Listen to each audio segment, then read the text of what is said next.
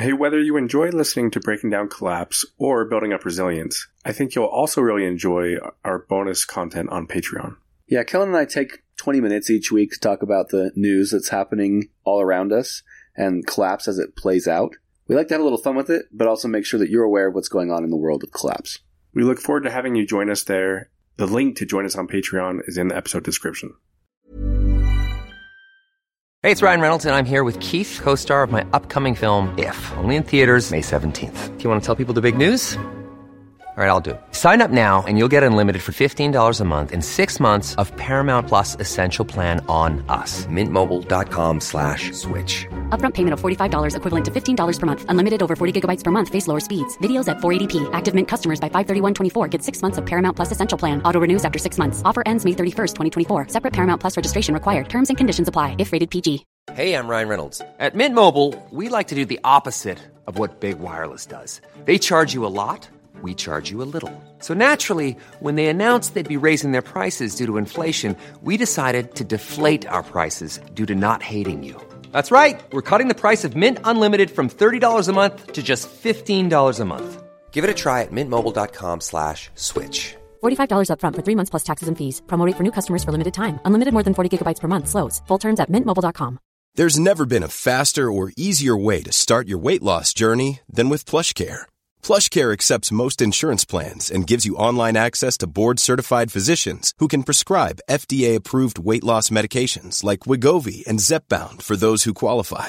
Take charge of your health and speak with a board-certified physician about a weight loss plan that's right for you. Get started today at plushcare.com/weight loss. That's plushcare.com/weight loss. plushcare.com/weight loss.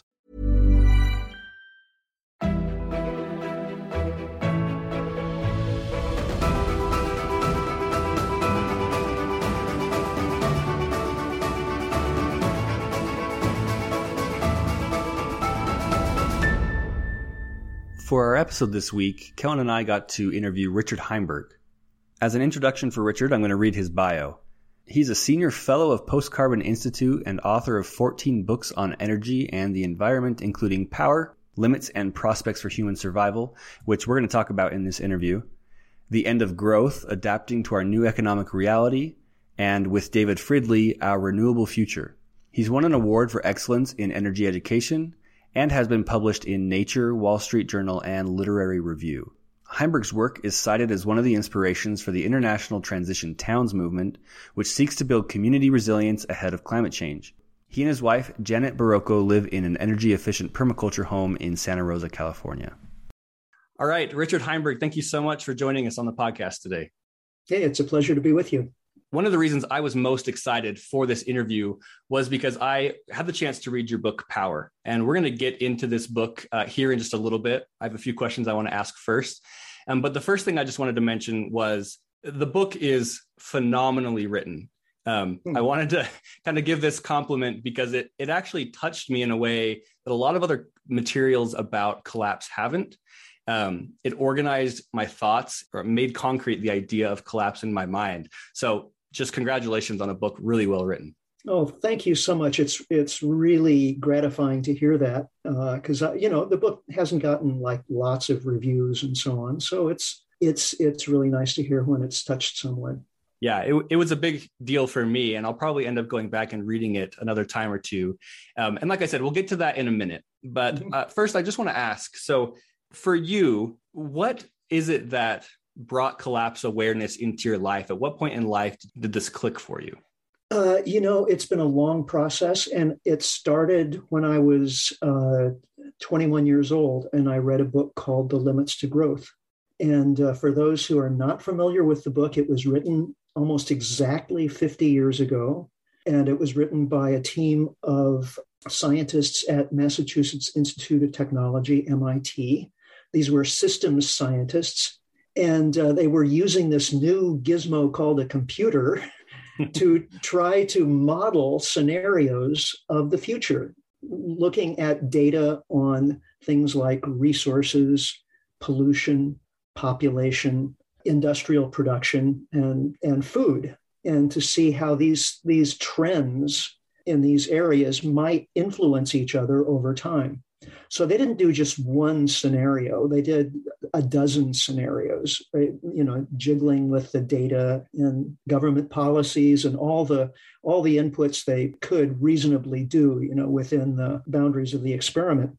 And their standard run scenario where, it was basically business as usual. What if current trends continue?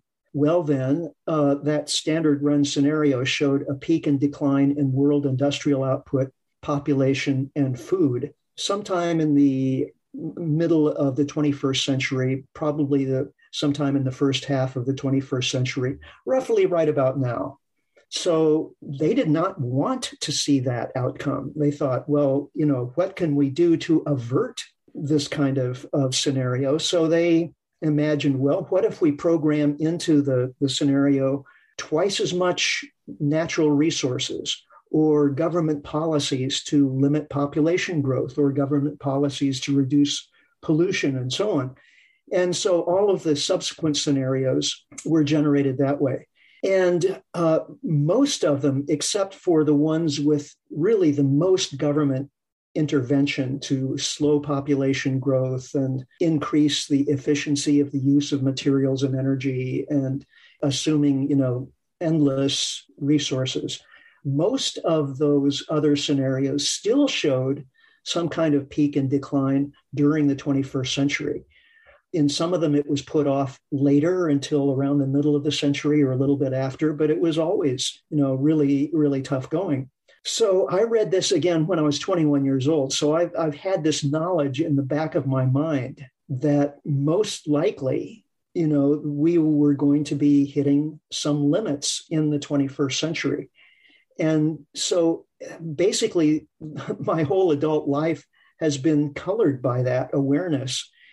And so all the things I've investigated, whether it's economics or environmental issues, resource limits, pollution, all of it's been within that framework. And I have to say, there haven't been that many surprises. It's like, we're chugging along this course. We're hewing pretty close, actually, to the standard run scenario. And, since 1972, world leaders have essentially ignored the whole thing. There were some economists back along the way who said, well, the idea that there are limits to growth, we can't let that, out of the bag. We can't have the general public believing that or even talking about it. So they just stomped on it. And, if you look at their critiques of the book, they're just intellectually dishonest in every possible way. But nevertheless, that was persuasive to policymakers, because that's what policymakers wanted to hear.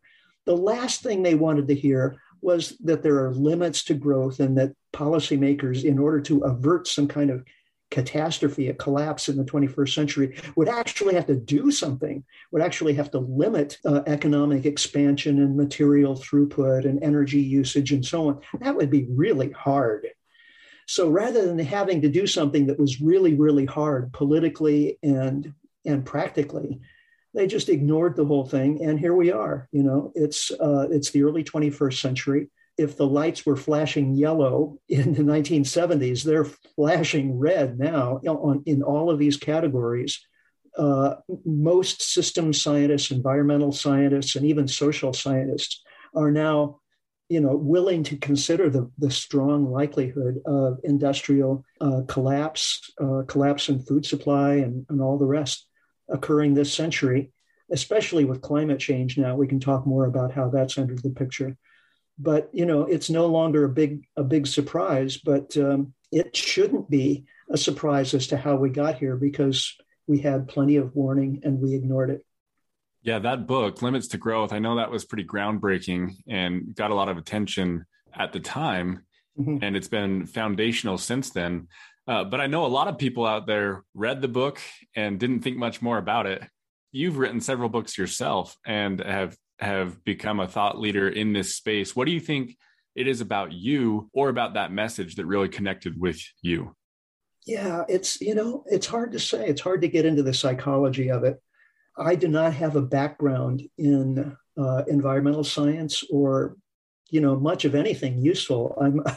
I was trained as an artist and a musician. So, it would have been really easy for me just to ignore all this stuff and spend my life, either as a painter or a violinist or whatever. And I've always kept those things as kind of side hobbies. But for me, it was just a mind worm. Once it got in there, it was like, how come everybody around me isn't talking about this? How can they be living in a world where we're constantly every year using more oil and copper and iron and so on than we did last year, and not think about the simple arithmetic of compound exponential growth?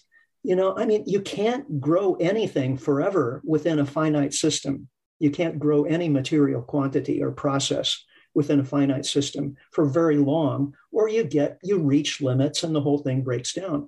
It's so blindingly obvious. And yet here, you pick up a newspaper and there's never any mention of resource depletion or anything like that. They'll talk about climate change these days, but that's really just within the last 10 years. And even then it's all about, well, we just have to build more solar panels and everything will be fine.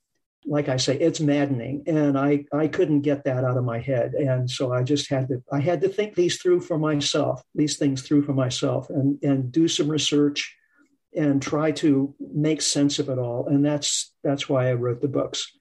Based on the reception that Limits to Growth got in 1972, compared to kind of where we seem to be at today, do you feel like it would be received differently today if it had been written now? Or do you feel like, have we made progress, or are we in the same place, or maybe even worse?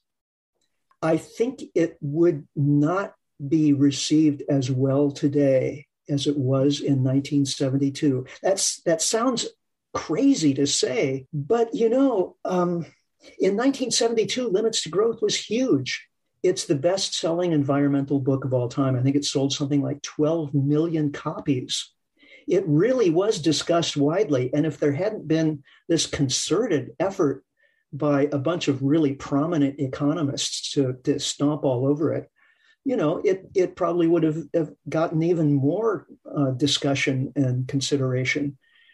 But today, I don't think it would even take that to silence it. I don't think it would sell 12 million copies, for one thing, because people just have people have so many interests now. You can believe anything you want to believe. You can go on the internet and find plenty of information to support that point of view, however crazy it is. So, who's going to want to dive into information that's so gloomy that, possibility that this century we could hit resource limits and population limits and food limits and everything might fall apart. There would be a dedicated small niche group like yourselves and like myself who would be compelled by this argument and evidence and so on, and would find it absolutely riveting. But we would be in the very small minority, and most other people would be reading about pop stars and sports and politics, and to them those would be the most important things in the world. Well, as you've talked about, in the context of Limits to Growth, you've already mentioned resource depletion, peak resources, and climate change. Population growth, all these things that are kind of combining into this massive threat that we have. What concerns you the most as you look to these next couple of decades? Oh boy, that's a tough one, because it's always a matter of, well, what's going to be the trigger? Because there are all of these crises that are kind of waiting in the wings to converge, and you did a great job just now of naming them. Population growth is a really slow moving, process. And so it's not like suddenly next week we're all going to wake up and realize that the world is overpopulated. So that's not a trigger point. For a long time, I thought that resource depletion, particularly with fossil fuels, might be a short-term driver. And it turned out that world conventional oil production did hit some limits back in 2005, but we found a bunch of unconventional oil in places that geologists had pretty much given up on, and applying new technology enabled the industry to eke out a few million more barrels from fracking and horizontal drilling, mostly here in the U.S. So that problem was more or less averted over the short term. Meanwhile, climate change has really jumped into the lead position in terms of collapse factors in most people's minds. And there's a very good reason for that. I mean, we are seeing really horrific impending outcomes happening with the melting of glaciers, the polar ice caps, Antarctica, Greenland, likelihood of much more extreme weather, rising sea levels, drowning coastal cities. All of this could be happening, by mid-century. But then we also have human systems that are, based in these natural systems, based in resources and stable climate and so on, but have their own instability baked into them, like the global financial system. And the financial system assumes perpetual growth. So there's an enormous debt bubble that we've blown collectively, globally, since about 1980. An enormous amount of debt based on the assumption that the economy will continue growing for decades and decades more. And if that assumption is, problematic, then suddenly all bets are off. All of this debt can be called in, and there's nothing there behind it. It's like, that moment in The Wizard of Oz when Dorothy pulls back the curtain and the wizard is shown to be this old guy who's just pulling a bunch of levers but doesn't have any real power. Well, it's kind of the same. That almost happened in 2008, and central banks were able to close ranks and lower interest rates, pump trillions of dollars into the financial system to keep it from collapsing. But would that work again? And there's a good argument to be made that it might not work next time. And will there be a next time? Absolutely. There's no question about that. It's just a question of when. And then there's the geopolitical card, and we're seeing that playing out right now with the Russian invasion of Ukraine. Could this lead to a general breakdown of the whole global system of trade and peace? I don't know, but it's a question a lot of people are asking right now. And I think there's a good argument to be made that we've entered a new era, a new economic and political and energy era as a result of both the Russian invasion and also the response of the West, which was, of course, to sanction Russia and Russian companies, pull all of their experts out of the Russian oil industry, boycott Russian goods, and so on. This is going to have enormous economic blowback on Western countries and the rest of the world. And we're already seeing rising energy prices, rising food prices. What happens when food prices go up? That creates more political instability. So where all this is headed, I don't know. Nobody knows, but it's definitely a danger point. So your question was, what's going to trip the process over into a situation that everybody will kind of recognize as being collapsed? Again, nobody knows, but there sure are a lot of viable candidates out there, and it seems there are more of them all the time. I'm curious what your opinion is, and after this question, we'll jump into your book, and I think it might tie in a little bit. But when it comes to the financial system and the future of the financial system, you just mentioned that it's unsustainable. And we almost saw a complete breakage in 2008. We recovered. If you can call it a recovery, we basically just kept doing what we were doing before, but faster and more extreme. All of that debt, all of that has to come due at some point. In your book, Power, you talk about the idea of in the past, how there were debt jubilees. And I've wondered, and I just wonder your opinion on this, the future of debt in our financial system. it's got to reset or crash at some point. And I'm curious if you feel that there's any place for a jubilee or some type of a reset that could be positive, or if all that's in the cards right now is something that would result in collapse. Right. Well, yeah. I mean, if you look for things that the folks in charge, the global elites, could do to reduce risk and improve the prospects of survivors, there are lots of things they could do. But, and here we're really getting into the subject matter of the book. All of them involve giving up some advantages, giving up some power. Like a global debt jubilee, well, who would that impact the most? Well, it would impact mostly the people who hold all of those poker chips, the debt. If a lot of that debt were to be systematically canceled, then, billionaires would turn into millionaires. And that may not sound, that doesn't sound like that bad a thing, I mean, if you still got $1 million, what's the problem? But for people in that position, in their mindset, that's just inconceivable. It's the last thing in the world they'd want to do. They would rather risk the destruction of the whole system than personally have to step up and give up a substantial part of their personal power and their personal fortune.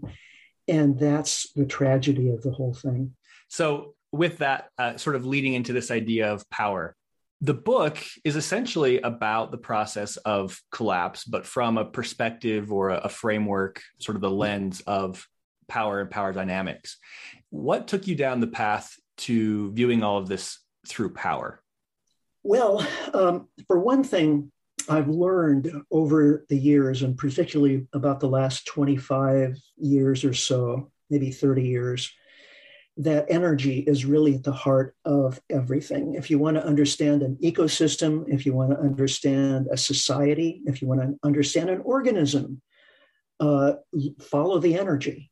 Money, is important in human society, but money is just a marker, really, for energy. And power, in its most basic form, if you ask a physicist what is power, well, it's the rate of energy transfer. But as I just said, energy is what enables everything to happen. So it's also possible to talk about power as kind of the essence of what makes life work, what makes the world work, what makes the economy work.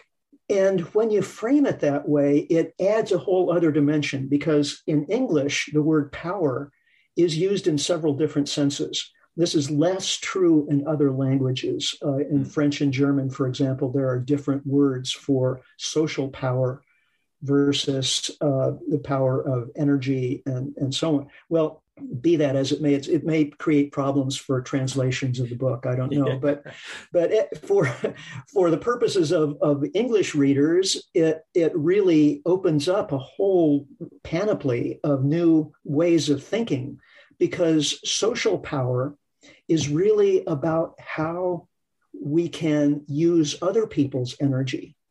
If power is the ability to do something, we talk about the power of flight or the power of speech or something like that. When we do something, we're using energy to accomplish a goal. But with social power, you're actually, through language, through communication, through technology, we're influencing other people. We're able to use other people's energy to do things. And that's not unique in the biological world, but certainly we human beings have become champions at social power. And so what I wanted to do in the book really was answer, or at least address, three questions. First, how have we human beings become so powerful as to bring the planet to the brink of ecological catastrophe? Second, how have we come to oppress one another in so many ways? If you look at other social species, they can get nasty toward each other sometimes. We have backyard chickens, my wife and I, and chickens are very social animals, and they have a pecking order, and it's, they can be kind of nasty to one another sometimes.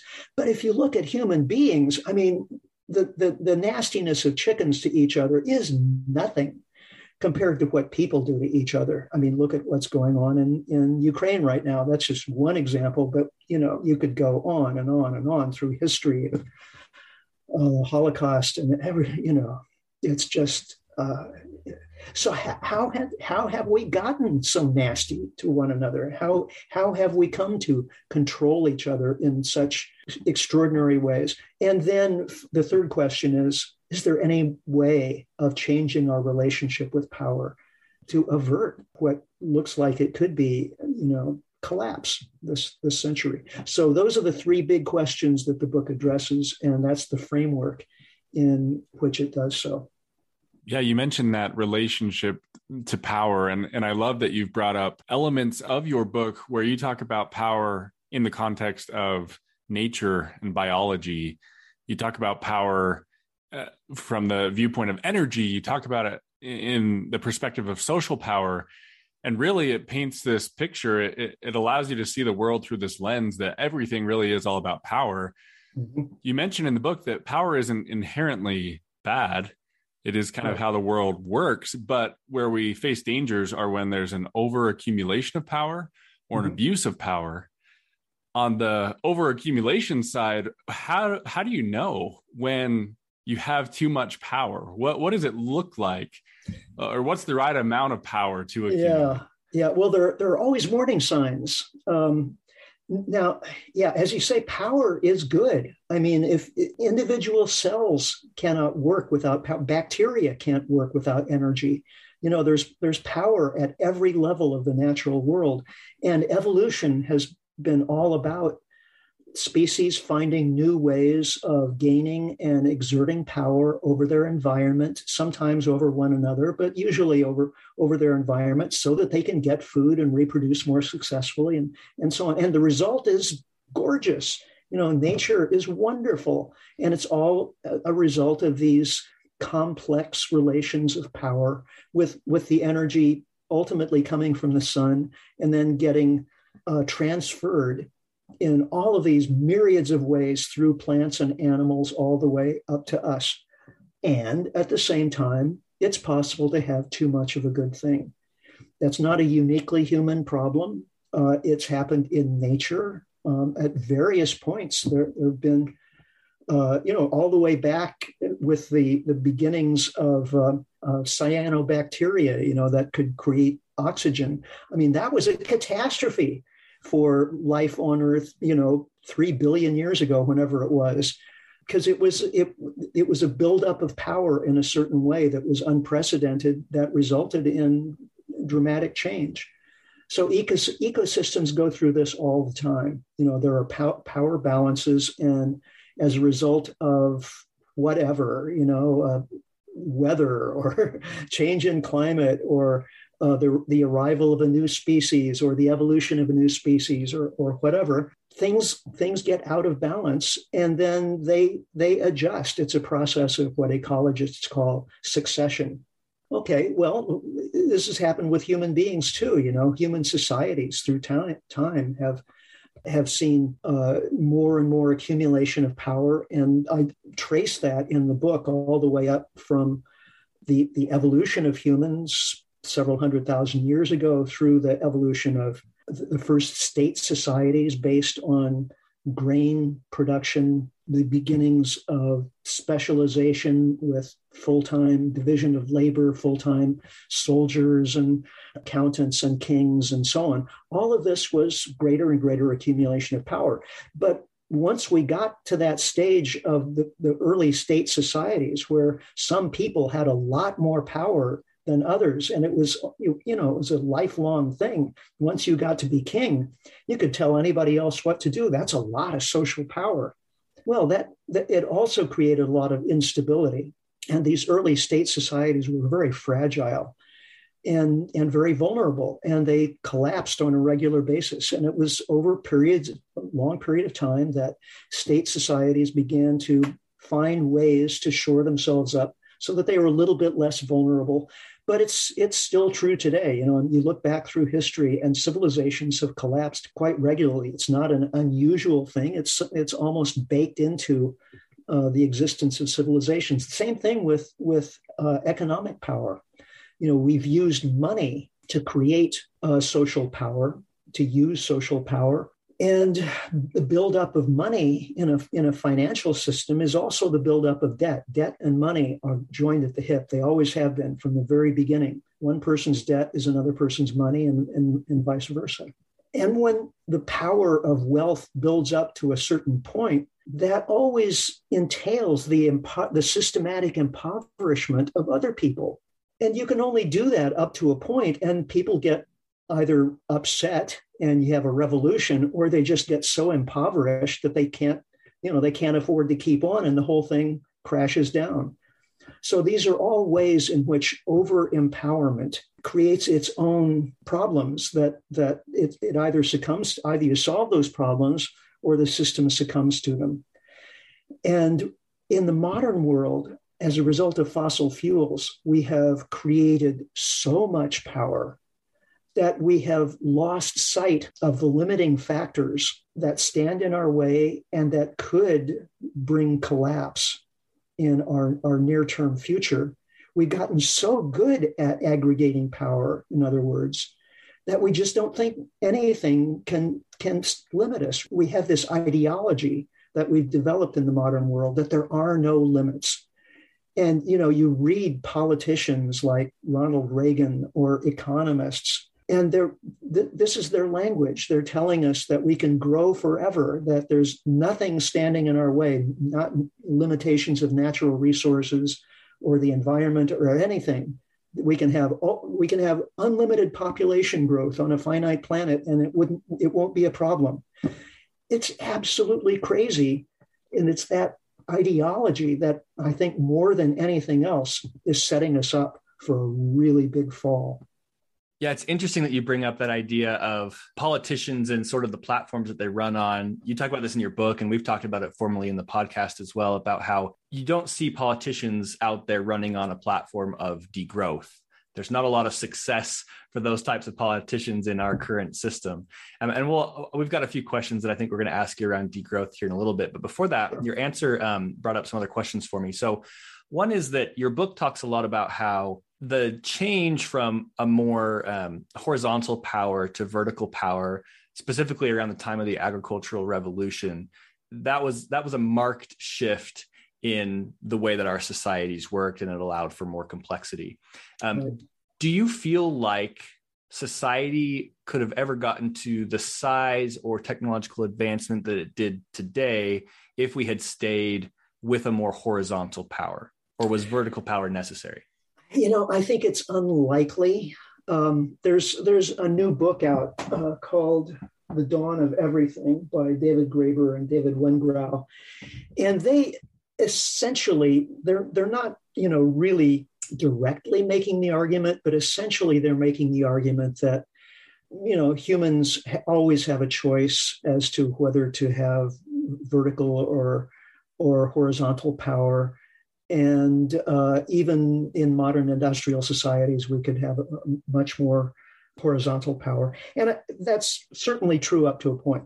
I mean, among modern industrial societies, some are democracies, some are autocracies. Some corporations are cooperatives, and others are, totally authoritarian, top down.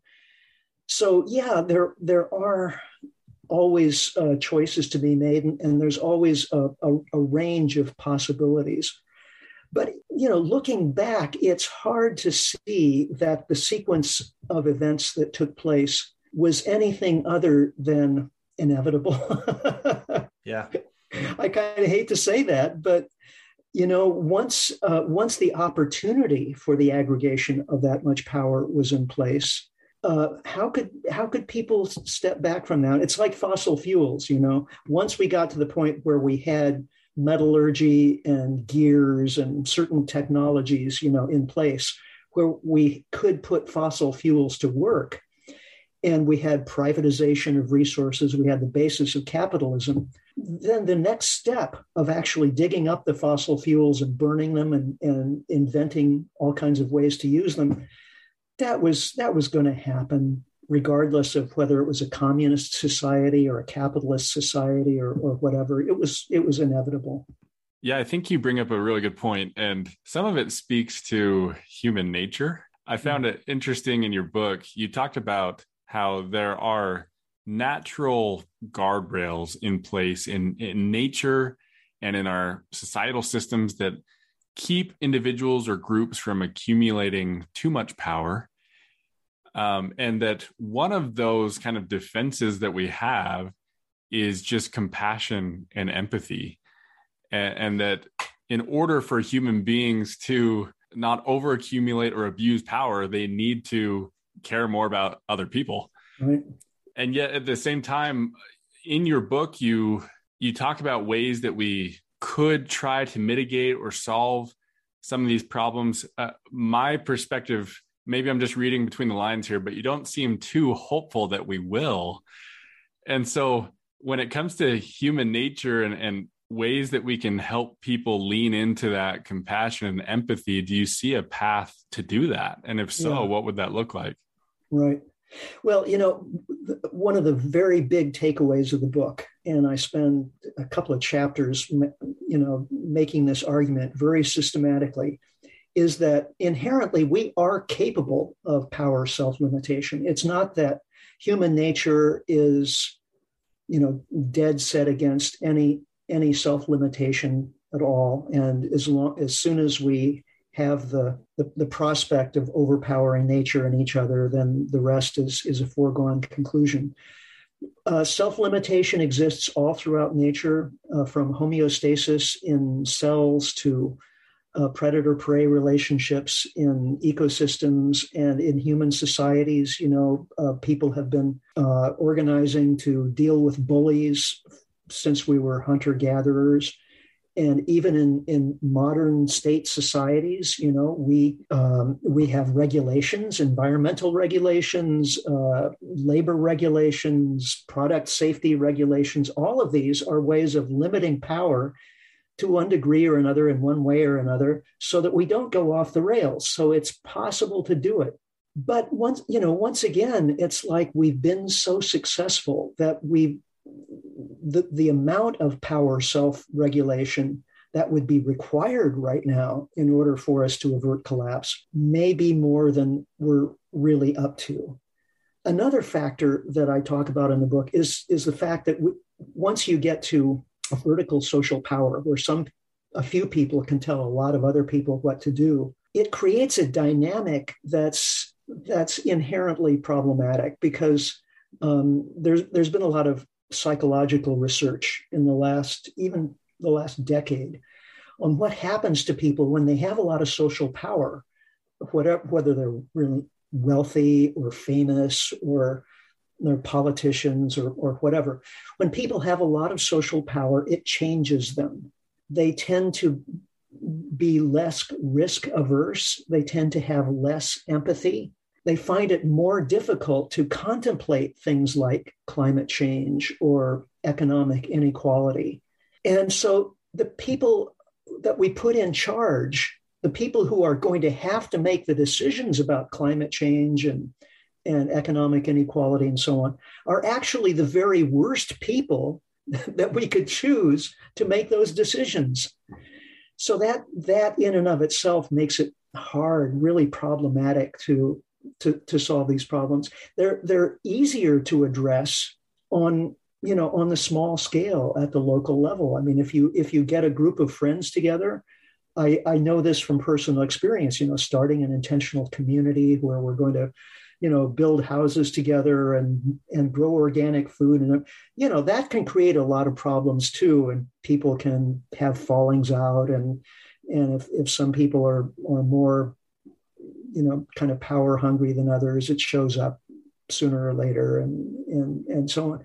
Nevertheless, on a small scale, it's easier to see, it's easier to deal with, and things don't get all that out of hand.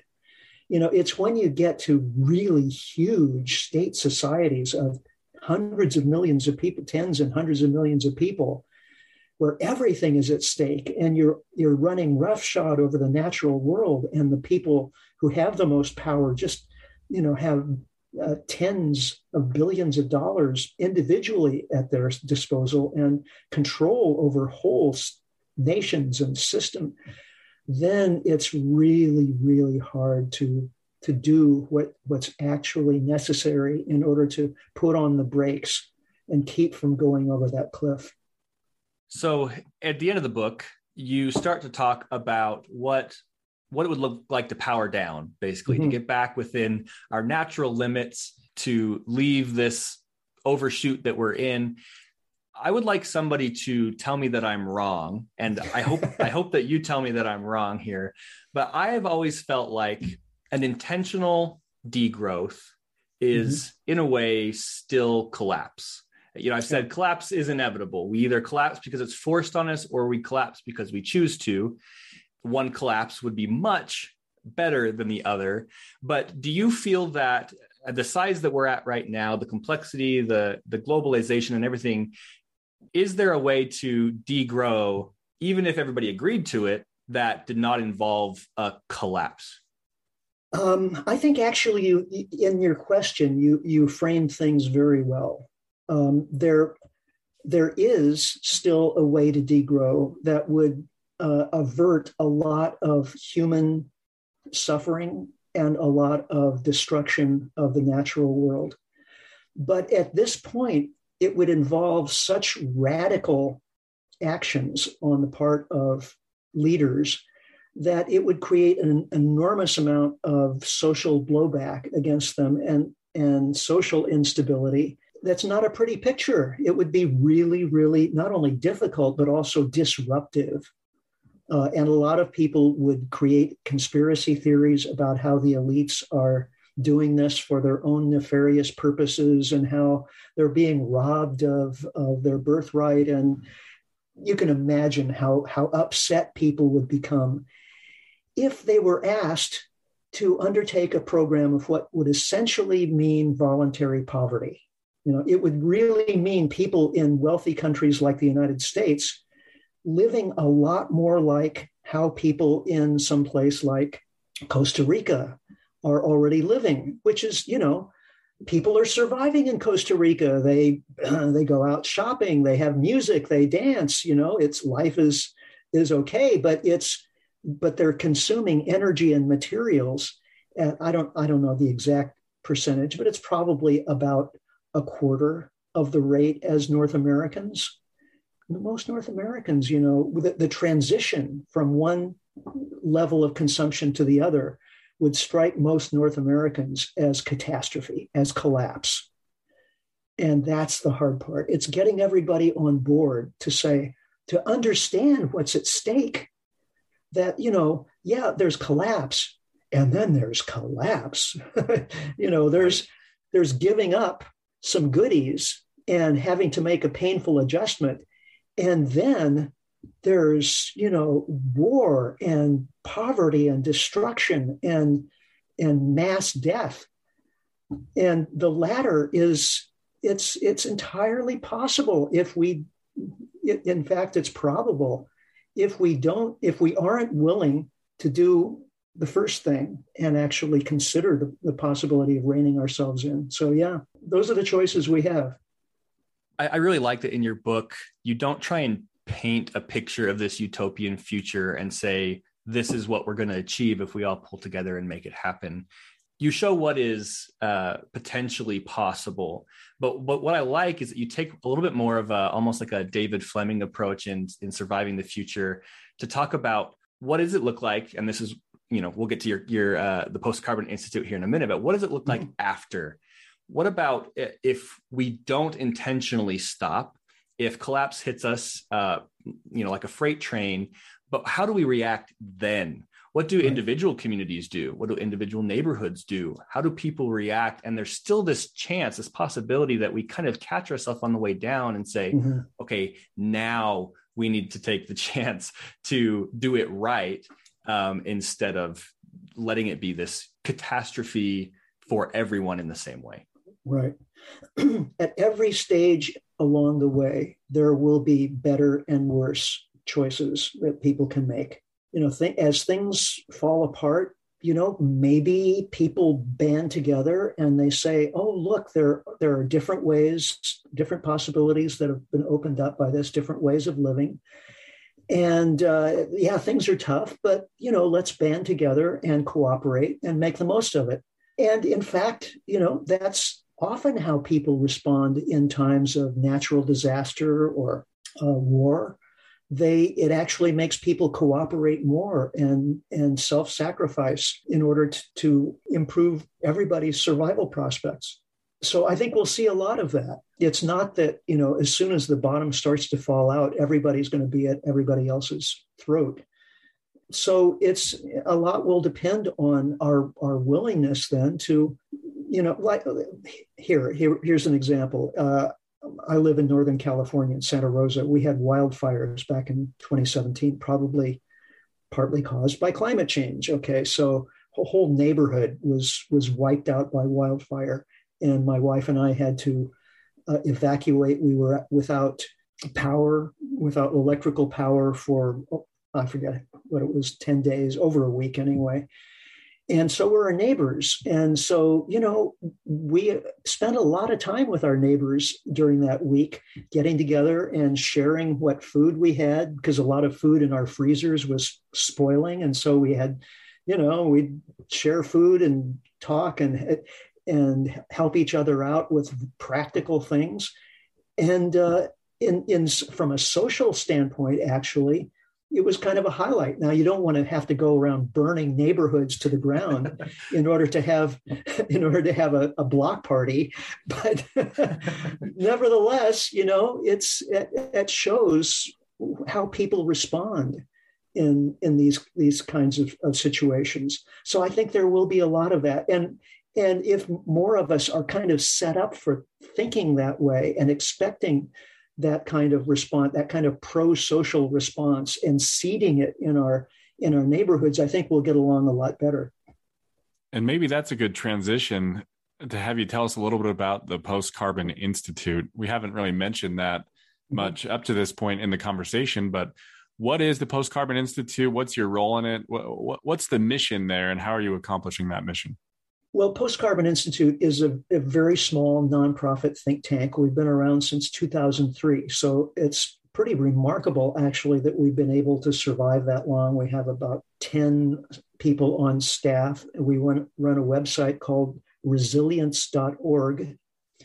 And we put out a lot of publications, reports and articles and books and so on. If you go to postcarbon.org, which is kind of our institutional website, there's a portal there where you can see all of our publications going all the way back to 2003. And, I think we've done a lot of good work on everything from fossil fuel depletion, looking at fracking in North America and what's really going on there. How long is that boom going to last?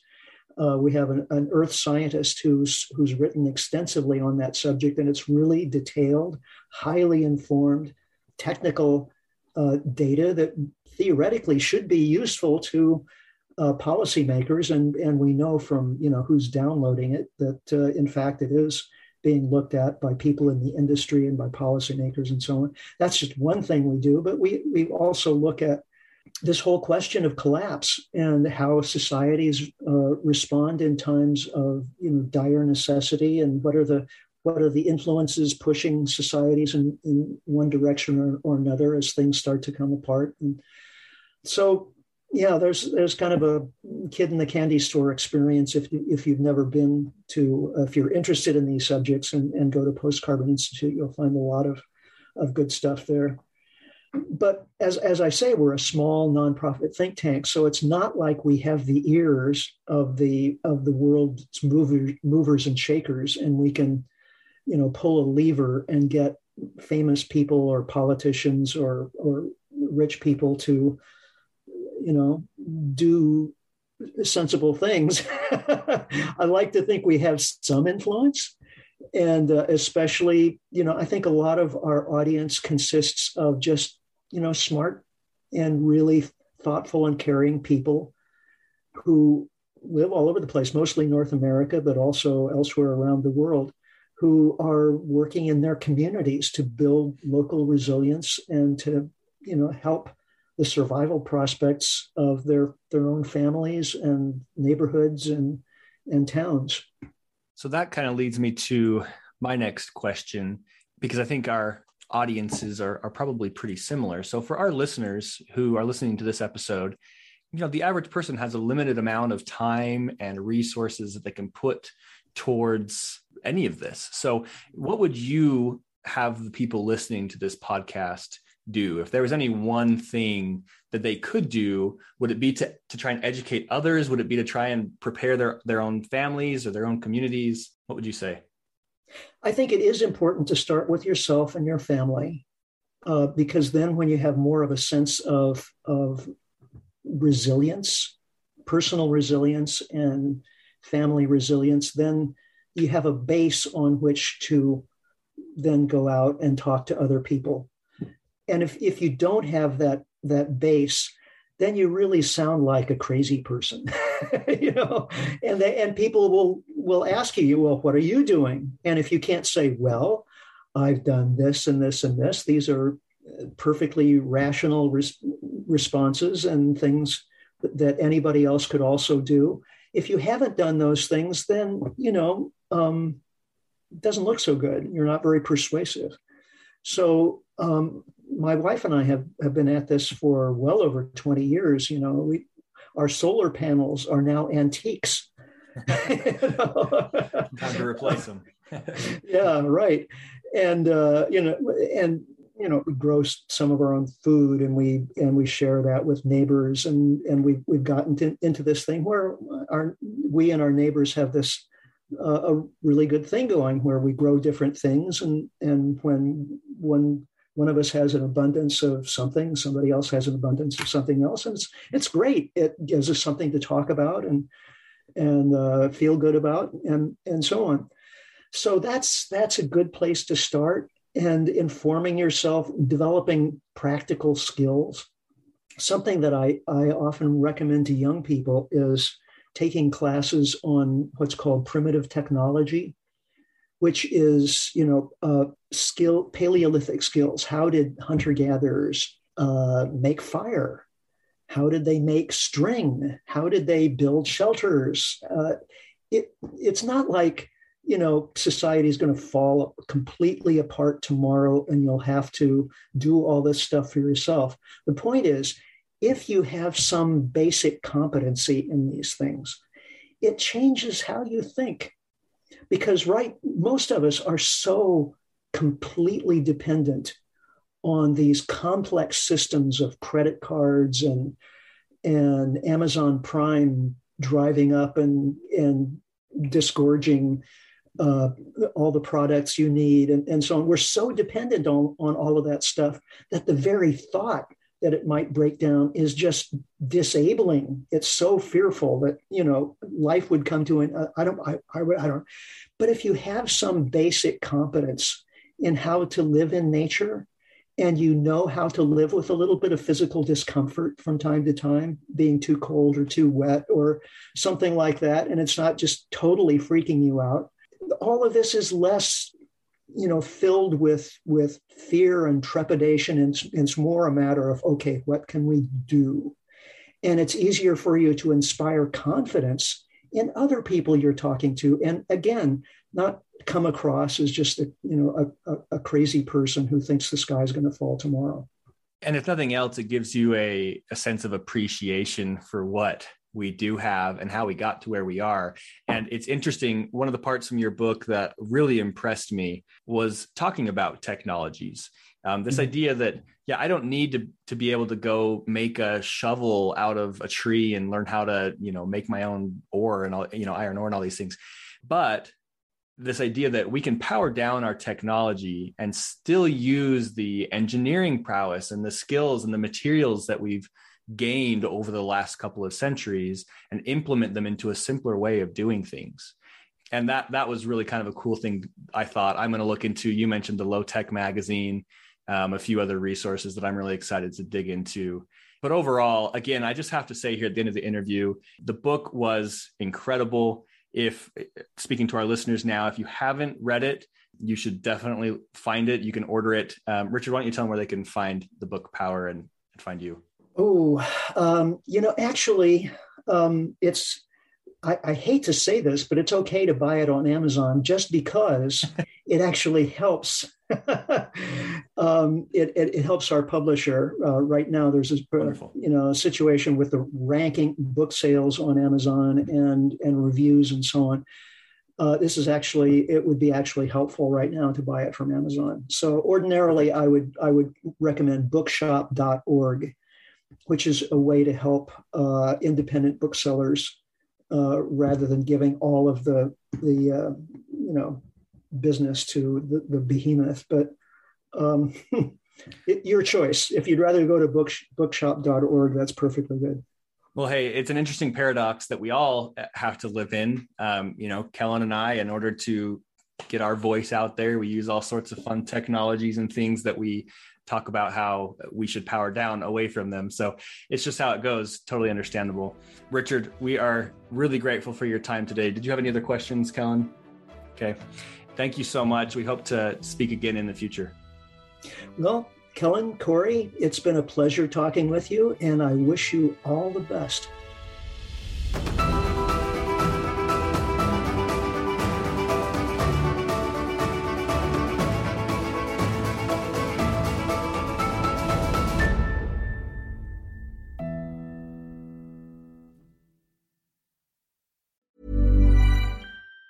Even on a budget, quality is non-negotiable. That's why Quince is the place to score high-end essentials at 50 to 80% less than similar brands. Get your hands on buttery soft cashmere sweaters from just $60, Italian leather jackets, and so much more. And the best part about Quince, they exclusively partner with factories committed to safe, ethical, and responsible manufacturing. Elevate your style without the elevated price tag with Quince. Go to quince.com/upgrade for free shipping and 365-day returns.